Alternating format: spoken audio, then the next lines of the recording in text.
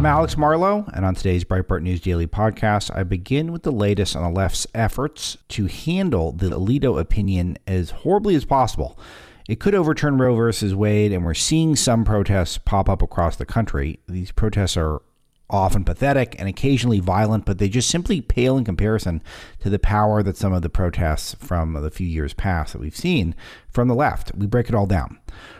Also, in the beginning of the show, we get into Truth Minister Nina Jankowicz's insistence that it's actually liberals who are being censored online. She's a nut, but she's also being granted a lot of power by our government.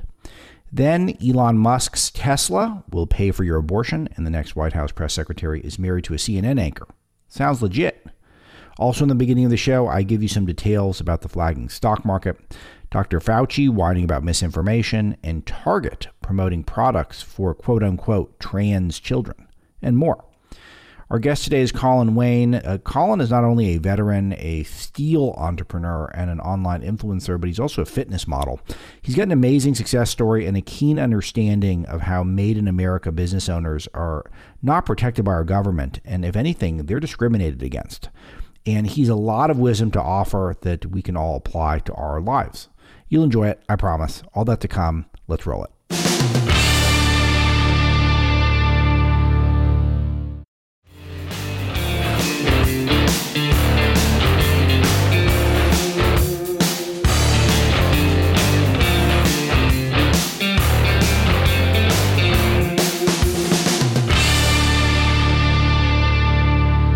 We'll begin with some abortion Supreme Court news. And I am curious if any of you are unimpressed with the amount of protests and the amount of activism that's gone on across the country, considering how the issue of abortion and women's right to terminate a pregnancy is been considered throughout my lifetime as the number one issue for people on the left, without a close second.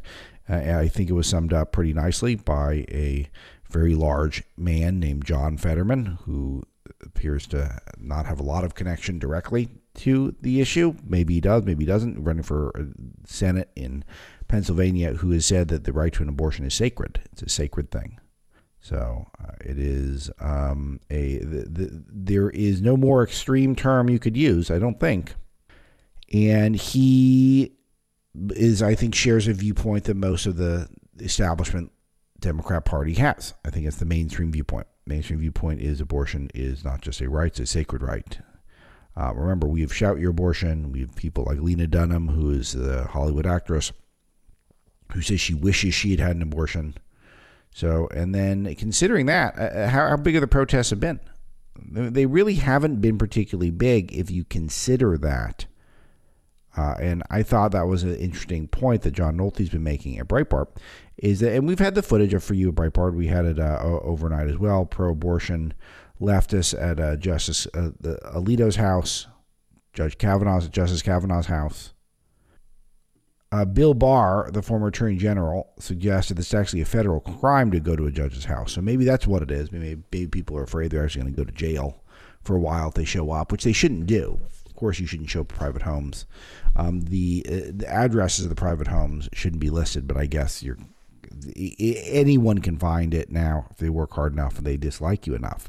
But the fact that there's a few hundred people showing up at a Supreme Court justice's home for a sacred right, you would think, considering what had happened in previous iterations of the protest culture that we've seen, most notably the Summer of Love in 2020, where there was outright rioting because of one person who was George Floyd, who was killed by a cop, or appears to have been killed by a cop, and seems like certainly was not good behavior by the cop. I mean, we'll see how the appeals process goes, but we all know what we think we saw with the George Floyd incident. And then what happened? We had months of protesting and rioting all across the country. So people were jacked up. And that was over one incident. An incident that some people suggested was emblematic of broader culture within America and in the police force, which is mostly not true.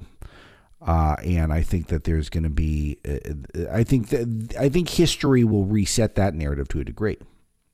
All things considered, are you kind of surprised there hasn't been more violence, more protests, etc.? And why do you think that is, if you agree? Is it because the normal American does not feel nearly as passionate about this issue? In fact, as technology has gotten better, people have gotten more open-minded to the idea that abortion isn't an absolute deal, that maybe there's some nuance to it. Maybe, in fact, it's not a great thing. Do you think perhaps that's part of it? Or do you think perhaps part of it it's political? Because the Democrats are probably a combination of kind of beaten down from the bad year and a half of the Big Joe administration and the fact that this might not be a winning issue for them overall. I mean, the right to terminate pregnancies late in in terms of late term abortion in particular is not a popular issue. Early term probably is overall early, but that's not what Roe v. Wade says according to the current statute. It says that it grants rights. California, as we discussed last week, would like to have fourth trimester abortions. That's what they're working on. They already got the third trimester. They're working on the fourth. And it is causing some infighting within the Democrat Party, particularly out in California. Nancy Pelosi and Gavin Newsom, for example. I think we're kind of sparring over the weekend in terms of how much hardcore activism must be done. So that is so that was a very interesting take from Nolte. We'll continue on some other highlights on this one, or low lights. We are seeing some, again, I'm not trying to dismiss that there aren't some protests that are bad and somewhat disturbing. I mean, we had some footage of Breitbart of a mass in a big cathedral in Los Angeles that was interrupted by Handmaid's Tale protesters. And there wasn't that many of them, and they interrupt a mass in L.A. I don't know what those of you who have gone to church in L.A., as I've done hundreds of times over the years, not exactly a incubator of right wing thought. So it's pretty much across the board, left of center people. Every once in a while they'll mention abortion. Maybe once a year you'll get one prayer. There's calls for abolishing the court from protesters. Again, maybe that's what it is. Maybe it's just too silly. It just seems like, after Trump won, huge demonstrations. Remember the marches with the pink hats? Where's the protest culture? Where'd it go? People just that fried over it? The Writers Guild in Hollywood has suggested Hollywood abandon production in pro-life states. I'm curious to see if they will do that. I don't think they will. I just don't, because I think the pro-life states have better tax rate. And I think ultimately, most production, they're trying to save as much money as they can, because it's money that can be recouped by investors if the films do well. But it's all sort of almost all films are done in a way that's not a glamorous thing. They're trying to put as much money as they can into either marketing or getting a great product on a camera. They're not looking to spend more on taxes. They're not trying to spend extra money on taxes, because that money can go elsewhere. Any penny that's saved in taxes is money that can be spent on marketing or making the product better. So Lori Lightfoot has suggested $500,000 in funding that she's going to be allocating for non-Chicagoans to get abortions. People seeking abortions in Chicago from neighboring states. She's ponying that up. And she says it's a down payment. So it's the start of something. So we're going to get more. We're going to get more of that. I have to say, and I'm going back to Friday on this one, but I do want any thoughts from the audience on this one, that Elon Musk is saying that Tesla is going to cover travel costs for employees seeking out-of-state abortions. Everyone's hero, Elon Musk. He's actually he's like an Avenger. He's like a superhero. He's like a superhero who funds his employees to travel, go get abortions now. Were there people on the right who were critical of this when this came out Friday? Because I admit, sometimes on weekends I'm always in the news, but I don't know if I am in it to the point where I'm keeping an eye on all the Musk fangirls on the right. I wonder if they weighed in on this one. Paying for employees to slaughter the unborn so that they can, have more time moving up the ranks at Tesla? Or Facebook? Or Amazon? hey, why would you give those years to starting a family when you can try to go from middle management to slightly above middle management at Disney? Ooh, man, we got to sell those theme park tickets. Got to sell them. And if we sell them, I'll be happy. Because then I can go from junior regional manager to senior regional manager. I'm not mocking people who are ambitious career-wise, but I mean, you join a corporation and you move up a corporate ladder, and to think that you could, kill your children because you could benefit in your corporate, the pursuit of your corporate ambitions is something that it's a little dark for me. And that the companies are now reimbursing people to get this procedure is something that I don't think that is the spirit of all of those people who protest on behalf of abortion rights 50 years ago, saying it needs to be safe, legal, and rare. Remember that language, safe, legal, and rare? Now it's Musk will cover your travel costs if you need to get an abortion out of state. Nice. Other headlines in this regard: Bette Midler says that every woman and girl should take a knee during the national anthem. When is this? I mean, like at a WNBA, like the WNBA should do it. What other collections of women, I guess, are we seeing? Are we in the middle of women's soccer season? People watch women's soccer. And they take a knee anyway. It's kind of funny. I just, the suggestions of empty gestures, it shows you how not far along the Democrats are in this process. They're just not that prepared if Roe gets overturned, which it hasn't yet, by the way. The White House is a little schizophrenic on their messaging here because they simultaneously have said vandalism of Catholic churches and pro-life centers is unacceptable, but they're also saying we understand the passion. Ironically, there isn't probably as much passion as he anticipated. But Jen Psaki, the outgoing White House press secretary, has not done a good job, I think, condemning the protests at the private justice's home. She's been asked about it repeatedly, and her answers have been pretty flat. I think eventually she's going to have to do it, but she's definitely not. She wants to encourage the intensity. She just, I think, would prefer it was directed in ways that are not necessarily federal crimes. But this is the thing: the Democrats need this issue to be galvanizing, and thus far, the evidence is not there to suggest that it is galvanizing people. Actress Ashley Judd said that motherhood should always be a choice. It's a Mother's Day message she put out. The implication that you are powerless to choose if you get pregnant is very odd that people don't discuss. That there are a lot of personal choices that tend to go into the vast majority of pregnancies. And not to say that reasonable adults couldn't have a conversation about the other few times about what the law should be. And I'll tell you, most people who I think are pro-life would think that the law should be, it goes to the states. And then maybe you can get a great job at a company like Tesla and they'll pay for you to go to a state where you can choose what to do with your pregnancies. But to act as though there are choices that are made along the way that do result in pregnancies. Maybe we need to send Miss Judd back to 7th grade health class. So there's some useful information there. She seems to be lacking. Or else she's lying to you. That's always a possibility. World Health Organization Chief Tedros, who's responsible for so many lives lost, non-doctor who spent a month ignoring the coronavirus pandemic and taking China's line as opposed to taking Taiwan's line, which was suggesting that the COVID-19 SARS-CoV-2 was spreading rapidly amongst people, ignored for a month, and basically towed the party line for China the whole way through, which is why he will remain in that position for the foreseeable future. But he's in favor of abortion because restrictions of it drives women and girls towards unsafe procedures, and thus abortions save lives. Pretty good. It's pretty strained logic. Abortion is going to save lives. There's so many lies going on, it's sometimes hard to keep up with all of them.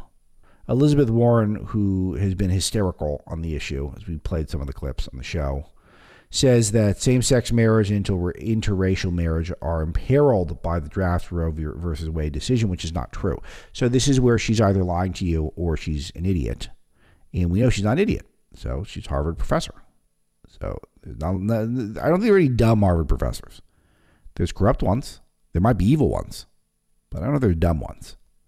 And the Justice Alito's opinion makes very clear that the reason why the whole basis of his decision, or what would be his decision if it turns out to be his decision, is that because you have to at least consider the possibility that there is another life in the picture, that the life in the womb is a life that's a real life, and thus should have rights. So it has nothing to do with same-sex marriage. It has nothing to do with interracial marriage, which is ridiculous because that would presume that Justice Thomas has no influence over the court's conservatives at all because he's in an interracial marriage, and I'm guessing he won't be nullifying his own marriage. Just a guess. That's not going to happen. So do you think John Roberts is going to overturn interracial marriage? I mean, it's just unbelievable. That would be a suggestion that there's a single vote on the Supreme Court to overturn that. There's not one. I bet you there's not one. I'd be willing to bet big money. I'd be willing to bet an autographed copy of Pow Wow Chow, Elizabeth Warren's Native American cookbook that she was participated in, where she wrote a recipe for a crab cream cheese concoction. Because we all know the American Indians are associated with crab and cream cheese. This is all real, by the way. I know some of you who are new to the show think I'm doing crazy talk. Elizabeth Warren, when she was being a fake Indian, she was part of a cultural cookbook called Pow Wow Chow, where she wrote a recipe that involved crab and cream cheese somehow. But continuing with the line, the New York Times wrote that overturning Roe v. Wade means ending interracial marriage. So they keep putting it out there, even though if you've read the opinion and not just the summaries that MSNBC pundits have put out in cable news clips, then you would know that that's not in the picture here. It's simply about lying to people. I find all that incredibly ironic when you hear things like Anthony Fauci, who gave a commencement speech at the University of Michigan over the weekend, where he lamented that so-called news organizations are normalizing untruths. From a guy who is the highest federal paid employee and flip-flops so many times it's hard to keep up on abortion. On coronavirus. From masks to distancing to when it's a pandemic. By the way, we're back in the pandemic now, which we all knew. The coronavirus numbers now are not good. There is more virus and there's as many deaths now as there was last year. So again, any sort of relaxation of coronavirus policies is people finally admitting that they just can't get on top of it completely. And so many people have been exposed that a lot of the cases are so mild that we just can't, and the economy's in bad shape anyway, so we can't keep shutting everything down. We'll get a little more on economy later. But Fauci dismissed masks as paranoid, and then, of course, he was all for it. He knew the drugstore masks are not really effective, and then he's advocated on the behalf of the masks over and over again. So even though he calls for forced masking, he's been caught maskless so many times and showing up at events, parties, galas, etc., baseball games, and not wearing his mask properly. This goes on and on. So, but he laments the fake news organizations normalizing untruths. If only the government would help us with the untruths, and maybe they could come up with an agency or perhaps a ministry of truth where they could determine what really is the truth. The ministry of truth is still on as far as we know. And the incredibly dynamic and hilarious Nina Jankowicz is still her passes. The people are going through it. And another video has come out of her suggesting that it's not conservatives that are being silenced on social media. It's actually liberals and minorities. Imagine being a liberal minority on Twitter. Whew. Man, you're going to be silenced. Double silenced. Or does it cross cancel? If you're a liberal and a minority, does that mean you're allowed on because is it like a double negative? I'm guessing not. I'm guessing it's probably still censored in her view. So, but this suggestion, I mean, even people on the left are just going like, oh, come on. It's ridiculous. Glenn Greenwald tweeted that Homeland Security's new disinformation czar claims it's often liberal voices being silenced on social media, particularly minority voices. He writes, I'm aware of some dissident left-wing voices being banned, but which prominent liberals have been silenced or banned on social media? Question mark, question mark, question mark, question mark, question mark. How did Homeland Security find one of the top 10 most ridiculous people in the country to run their new Ministry of Truth? Was this some sort of trolling exercise? Yeah, it's a great question. Someone who is so dishonest and so wrong so often and in such an absurd fashion, you have to think that they wouldn't have done it any differently if they were just trying to make fun of people. If they're just trying to make light of the situation for people, if they're just trying to make it so that folks like you and I were maximally triggered, you would think they wouldn't have behaved any differently than this. Let's first create a government bureau of truth, and let's put the most ridiculous individual possible in charge of it, who's lied in so many instances publicly and in such a ridiculous fashion. I mean, you can't draw it up any better. The problem is these people are going to have real power, conceivably. The incoming White House press secretary who will start this weekend is a lady named Karine Jean-Pierre, who I mentioned on the show. And she's a big liar as well. She's a history of putting out disinformation about election integrity issues in particular. And incredibly partisan person. Well, she works for Democrats, so that's fine. But it attacks Republicans in a dishonest way all the time. But the thing that's most important here to mention, as I noted in Breaking the News, I raised a red flag about this, she's married to an anchor at CNN, a lady named Suzanne Malveaux, who's the national correspondent in Washington. So a person who tracks Washington for CNN is married to the person who's going to be the White House press secretary. And this is something that actually got a fair bit of attention. I'm wondering if they fired off a tweet on this. And it ended up, I think, leading to articles in the New York Post and the Daily Mail and maybe a dozen others. Lead story in the New York Post. It's kind of surprising. I read the New York Post and I read the Daily Mail, and it's fun when you're just reading and you're like, hey, that's me. And it's not because I did something stupid or someone's misinterpreting something I said to make it look like I did something stupid. But that happened. But still, what's being done about it? She's still going to get the job. And CNN, who, of course, had their Cuomo scandal and, of course, had where one of their anchors was literally advising the embattled governor of New York, whose ratings are in the toilet. The Fives ratings are now 5 or 6 times more than Jake Tapper's ratings at the same time. Jake Tapper's supposed to be their best guy, and he's getting 1/5 the ratings of the Five on Fox News. And now they've got the White House press secretary. I mean, they're literally in bed together, The press secretary and a CNN Washington national correspondent and anchor will go about their business, and then they will go home and they will be in the same bed. Unbelievable, right? No, it's entirely believable. It happens all the time.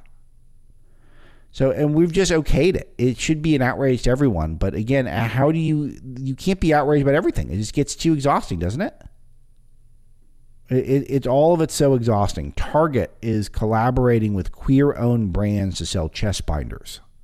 This is one of the things that people, particularly those who are just going down their trans journey, they will wrap their chest with very severe wraps, which does damage tissue, so it does have a lasting damage anyway. But it makes it look like you have the chest of a boy. So for girls who are not happy with their bodies because they don't believe they're girls. And Target, super woke corporation, all of a sudden has a lot of clarity on the issue of trans. The trans stuff is getting pretty freaky. I definitely am under the impression there's going to be a big push, more of a push for mass cancellation over this issue. And we all know that famously, if you tweet that Richard Levine or Rachel Levine, who's a man, is a man or one man of the year, even though Rachel Levine identifies as a woman, then you can get thrown off of Twitter. Well, now Google is starting to demonetize people who put out trans content. So accurate content about transgenderism is now they're trying to take away money from people. So this is a phenomenon that's happening. It has not been widely reported, but it will get more reported. And Target is, selling stuff that is designed to help young girls, presumably children, impersonate boys and damage their body in the process because they're getting encouraged by some of these freaks on TikTok, etc. Not to say all trans people are all in the same group, but there is a effort to groom people into the trans cult. It's happening on a widespread basis. The evidence is unassailable at this point. And now we got major corporations coming in and just and making it easy for people to start going down this road, a road that so many of them regret. That's why we need more fight back. The more we can fight back, the better. That's why we're seeing stuff like Ron DeSantis signing a bill mandating communism lessons in class is so amazing. You have to learn about the victims of communism. 45 minutes of instruction on Victims of Communism Day in Florida. I love this stuff so much. I can't tell you, whenever I bring up these headlines from DeSantis to family members and friends who are not as in the news as I am, they always just delight in it so much. And this is actually a good role of, look, if we're going to have government schools, and instead of just spending all of our time on gender studies and just general wokeness,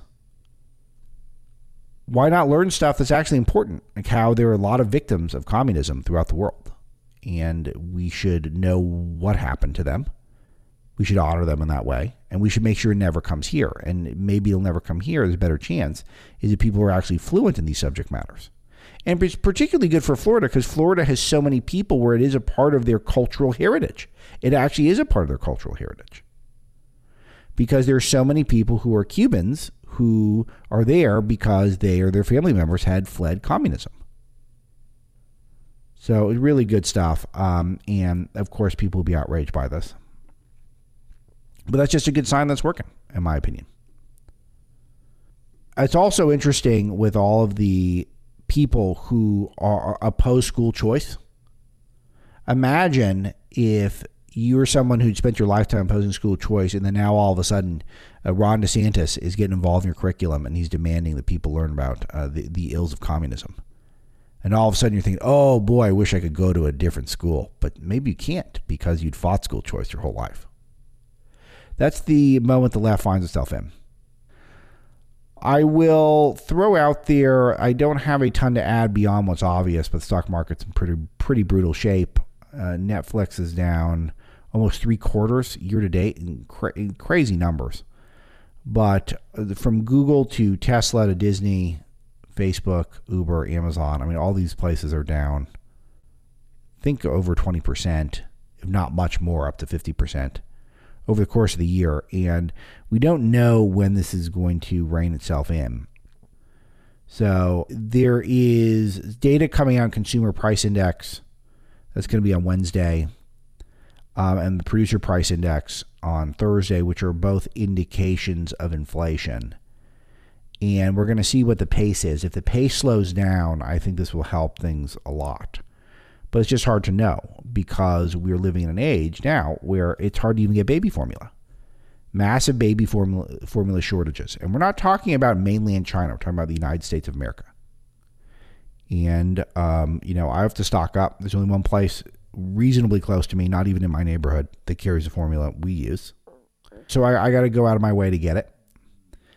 And this is the type of thing that is perhaps why, maybe to bring the segment full circle, Biden administration isn't going too far out of his way to folks in the abortion issue. Because limitless abortion just might not be the savviest political thing to focus on when people's retirements are getting crushed. They're getting crushed at the grocery store. They're getting crushed at the gas pump. I filled up for over $130 again yesterday. It seems like gas prices are going up. They're getting the trans indoctrination, the schools buying their parents back. Maybe there's other stuff that's going on beyond the third trimester abortions focused on right now.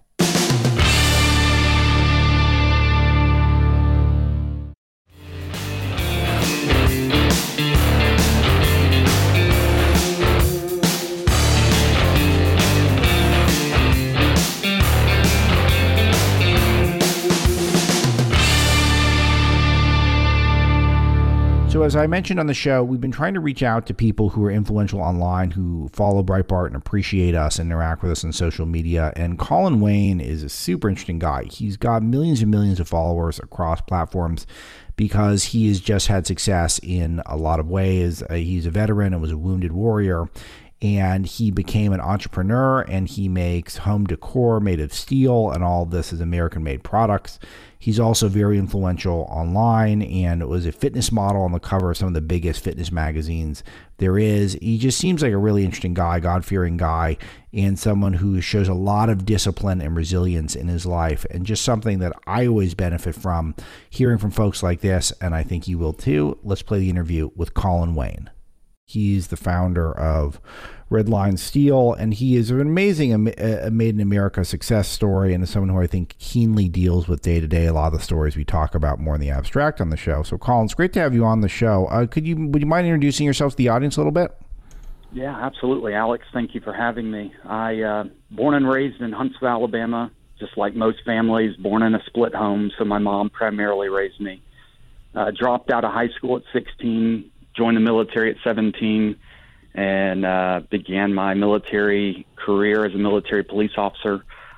Made staff sergeant at 23 years old after 3 tours, Egypt, Iraq, and Afghanistan. I got blown up in Afghanistan in the Paktika province. 15 months later, after physical therapy, lumbar block fusion surgery, and shrapnel that went all the way through my right leg, I was on the cover of Iron Man magazine, and so it began my fitness modeling career. And so that was about 3 years, and landed 50-plus magazine covers from Alabama. So you don't have to live, I know, Alex, you're from Los Angeles, but you don't have to live out there. I did live out there for a little while, but I had some success because of social media, and grew my following early stages before Facebook even had ads, and grew that to a few million, and was able to really just provide value to different organizations and companies without the expectation of a what's in it for me mentality. You know, Gary Vaynerchuk says that jab, jab, jab, right hook, give, give, give, take. And I think that's a huge advocate. And what we're seeing today is that needs to come back is, what we see on the political side is what's in it for them and the best interest of their family, not what's in the best interest of America. So we came across you, I think, Colin, mostly from your Instagram account. I know you're big across social media platforms, but you've accumulated over 500,000 followers on Instagram in particular, and it just seems like kind of the coolest of the platforms these days. I find them all somewhat repulsive, to be honest, but Instagram may be the least of the bunch at this point. And what do you attribute your personal success there? Because it just seems like a steel entrepreneur, that's a lot of followers. It is, yes, sir. So I would attribute a lot of it to, so I've got over 7 million followers across Facebook, and I was able to leverage different pages and grow my organic pages from basically value attribution. So back in the day, if you think 7-8 years ago when share per shares were really big, now nobody would do those now, but back in the day they really worked. And so cross-platform exposure was really, really big. And I think I'd attribute a lot of it just to the publications that I've been on the cover of. So Muscle and Fitness, Iron Man, sure, Men's Fitness. And then, we've spent over $15 million in advertising online. So there's a lot of billions of impressions and views through digital ads. And I will share, and I'm much more focused on the content creation side than the business side at Breitbart, but I'll tell you, marketing is just, you have to do it, and you have to get into it, because that really is the key to growth. And so it makes sense that you invested in that way. But I want to talk, your story is just so unbelievable. So nerve damage, brain damage, shrapnel, and you decide, okay, now I'm going to be a fitness model. I'm going to get in impeccable shape. Did anyone tell you couldn't do it? I didn't really listen to naysayers. There was a lot of people that, nobody would see that this was even coming. But within my first 30 days, I had over 500,000 followers on Facebook, and I didn't know what I was doing. So you just kind of gets started. And I believe in, I'm a Christian, and I believe that God opens doors and closes them for a reason. It's not my question to question him. And so things just continued to compound, and doors became open. And I kind of started seeing that I can be a voice for the voiceless, which is why Memorial Day that's coming up is so important to me. My business has donated over $5 million to charities, nonprofits, first responders, medical staff, partnering with great nonprofits like Habitat for Humanity, Midnight Mission, USA Cares, which is who we're partnering with this year. So it's really important to me to use my platform and be a voice for those that are no longer here, and to really pay tribute. Memorial Day, when you think about, I think of the world primarily in the United States as capitalism at its finest, and people capitalize on Memorial Day for promotions and sales when it loses its true meaning. Memorial Day, because I nearly got killed in Afghanistan and my son wouldn't grow up without a dad, that's why it's so important, because it's lost its meaning. Instead of a mattress sale, this is a day to do the opposite and to give without the expectation of a return. So again, Colin Wayne is my guest, and it's just an amazing story. And I want to talk about some of your businesses, but where are places that people want to follow your social media where you're so prolific? What do you recommend? Because you're all over the place. You're on YouTube, Facebook, Instagram. Is there anything in particular you want to plug? Yeah, so Colin Wayne 1. They're all verified, so Instagram, Twitter. I primarily am on Facebook. I like Facebook, honestly, a little bit more. My primary demographics, mostly women, 40 to 65 plus Christian conservative married homeowners. And so I resonate within private groups and really kind of cultivate the kind of a giving mentality mindset of just genuine people. At Redline Steel, the company I own, we've got a VIP group, an elite group, and we're able to do so much for different people and organizations because of this type of giving audience. And so, Colin Wayne 1 is my Instagram and Twitter and LinkedIn. I'm pretty active on there, so if you want to connect with me there. It just seems like a lot of effort. Do you find that it's work to have such a big social media presence, or do you feel like it's something that's just that you're still excited to do every day, all day? I think that it's imperative. I think more now than ever. I think that, there's a lot of, we get labeled as the silent majority, and that shouldn't be the case. We should be the loud and proud. Like, we should literally be vocalizing what's on our mind and not afraid of stating what's obvious. So if you have a platform, and that's why you said, hey, Instagram out of all of these are kind of the worst of the best, but censorship and it's real. And I think that if you can use your voice for a louder cause, then it's imperative to do it. I enjoy it.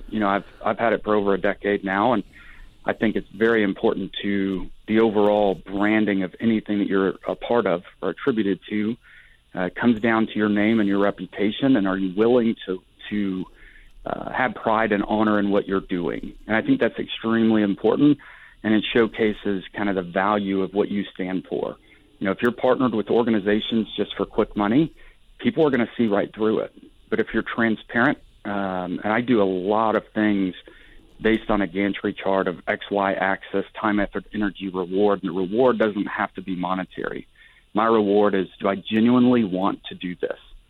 And so I think looking at it from that perspective, it opens a lot of eyes of like, what do you want to be remembered for? And proud to put your name behind it. And so I do want to talk about some of the stuff that you're doing, because you have a lot of endeavors, but let's start with Redline Steel. Tell us what Redline Steel is for those people who aren't familiar. Yeah, absolutely. So Redline Steel we're the largest customized steel manufacturer in the nation. Even President Trump purchased a flag from us, and he sent me a thank you note that he signed when he was in the White House. And I actually got a selfie with him while we were in Made in America Week in July of 2019. And we make wall art decor, so patriotic, Christian faith-based, custom monograms like you would see on someone's front door, beautiful steel flags. Even though Redline Steel is our name, we do a lot more than just steel. We also offer canvas. We're getting into welcome mats, and really anything within the home decor vertical is what we focus on. And it's all 100% made in the United States. Right. Using domestic raw materials, and that's another huge component of what we do is domestic sourcing, and it's been a huge challenge with supply chain. That's it. And that's my next question: is how challenging is it, and is it getting more or less challenging? Oh, it's the worst I've ever seen it. So, for context, we buy millions of pounds directly from the mill, from Nucor, and you can't get too much larger than them.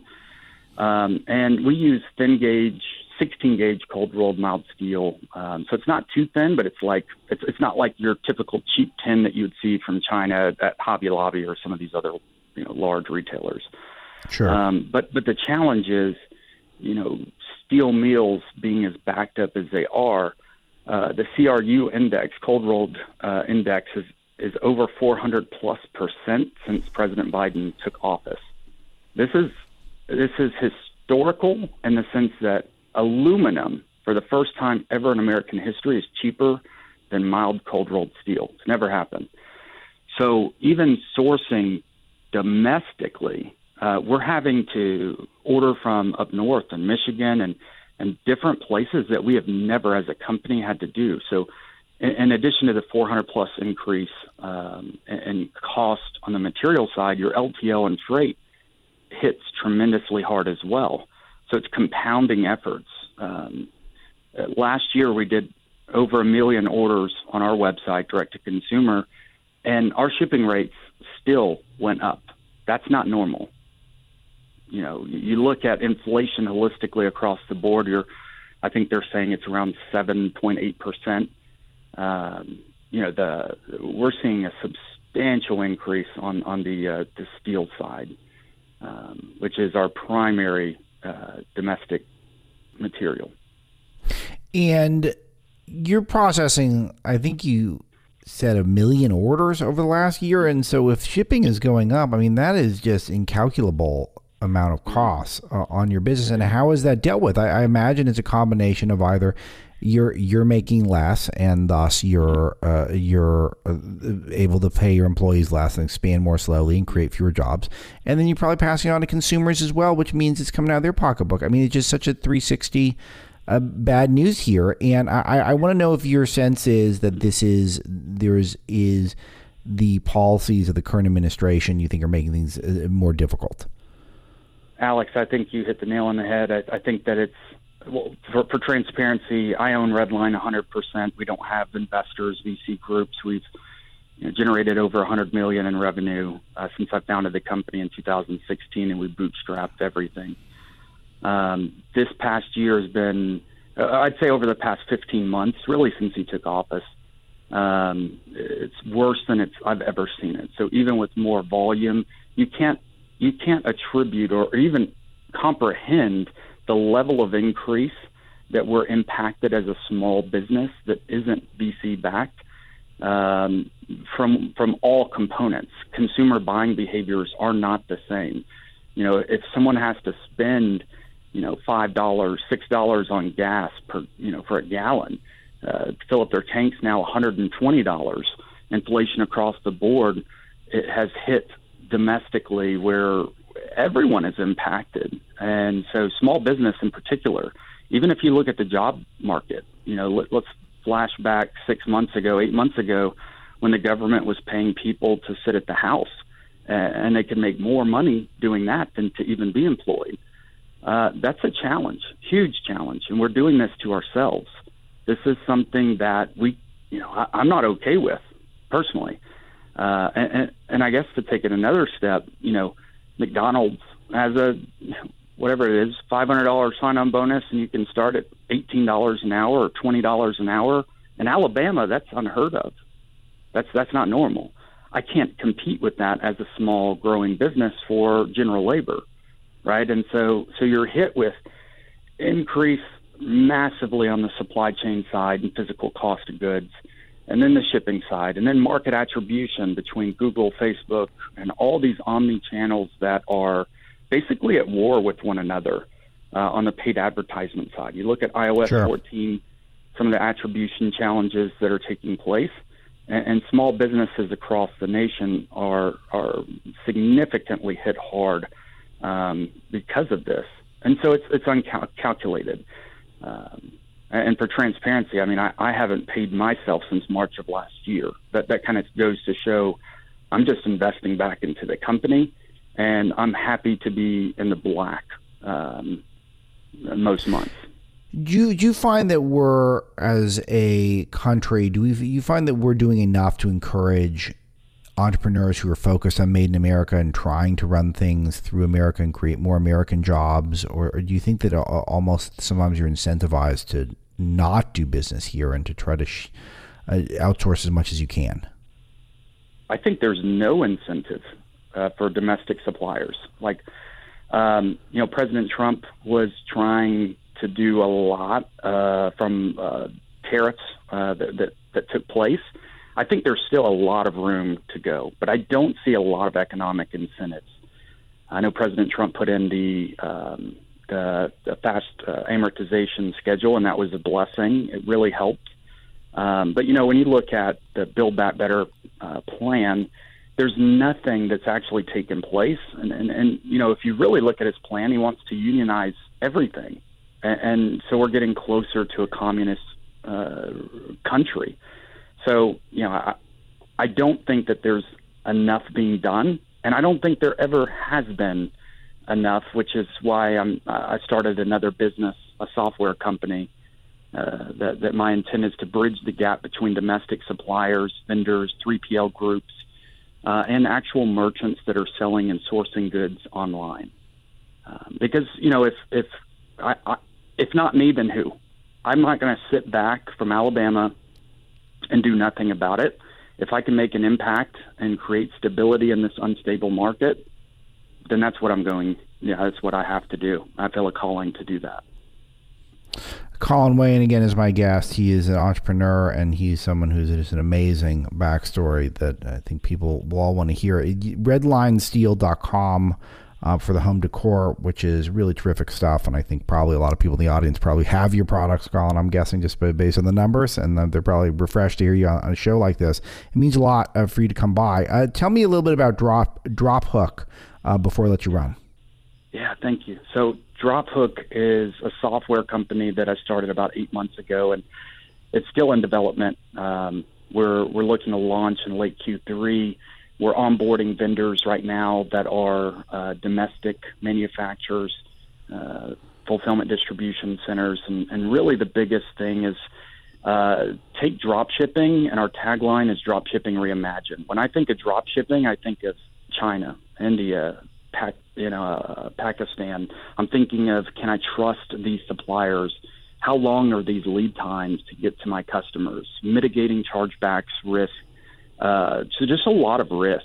I want to totally reimagine the entire dropship landscape and provide, through technology, a direct integration with vendors to source their products to thousands of merchants and add products to their store with one simple click and no cost to the end merchant or vendor, and really just be a transaction-based organization and provide value. I think that's if you've listened and you tuned in from the very beginning of this episode, a lot of it has been value-based, and you can do so much when you attribute and give more than what you're expecting for in return. And it'd be nice if we had a government that encouraged that sort of stuff, but instead we kind of encourage people just to save a few pennies in China. Colin, plug anything you like. I like for people to keep an eye on you online and what you want to do, DropHook, et cetera. Tell us where to go for all this stuff. Yeah, thank you so much. So drophook.com, you can see a little bit about what that would entail. RedlineSteel.com is our main home decor website. And again, we're veteran-owned, organized, small. I'm 100% made in America right here in Huntsville, Alabama. We've got over 150,000 square feet. I'm really proud of America and what we stand for. I served 7 years in the military and 3 combat tours, and nearly killed in Afghanistan. And it's really a shame to see where this country has really led the divide. I think social media is more of a catalyst more than ever. I think when you can start adding in so many different or censorships, it really does cause a forced divide. And I'm honored to be here, Alex. Thank you so much for having me on the show. I appreciate it. And to everybody that is supporting American-made businesses, good for you. I think that's more important than ever for you to kind of look around your house and think about, where is this really made, and are we making a significant impact to our economy? Because this is the labor market. These are your jobs that are needed. We can't automate everything, so this is a necessity. And I think that if people just self-analyze when you're going to these large retailers, think about where these products are actually sourced and made. Yeah. And hopefully they get into context of, wow, 95% of what's in my house is not made in America. That's a problem. And I think as Americans, we should see that as a problem, and we need to fix it. Colin Wayne, really appreciate all you do, and we'll have you back. We'll talk some more. Amen. Yes, sir. Thank you.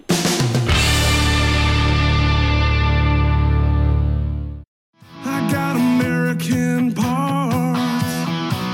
I got American faith in America's heart. All right, that's all for today's broadcast. Thanks for Jerome Hudson for handling yesterday's show, and thanks to producers Haley and Greg Eben for making the show possible, and all of you who tell 10,000 friends and family members about the podcast. It's very helpful. It helps us grow and get stronger and bigger. We appreciate you. We'll speak to you tomorrow.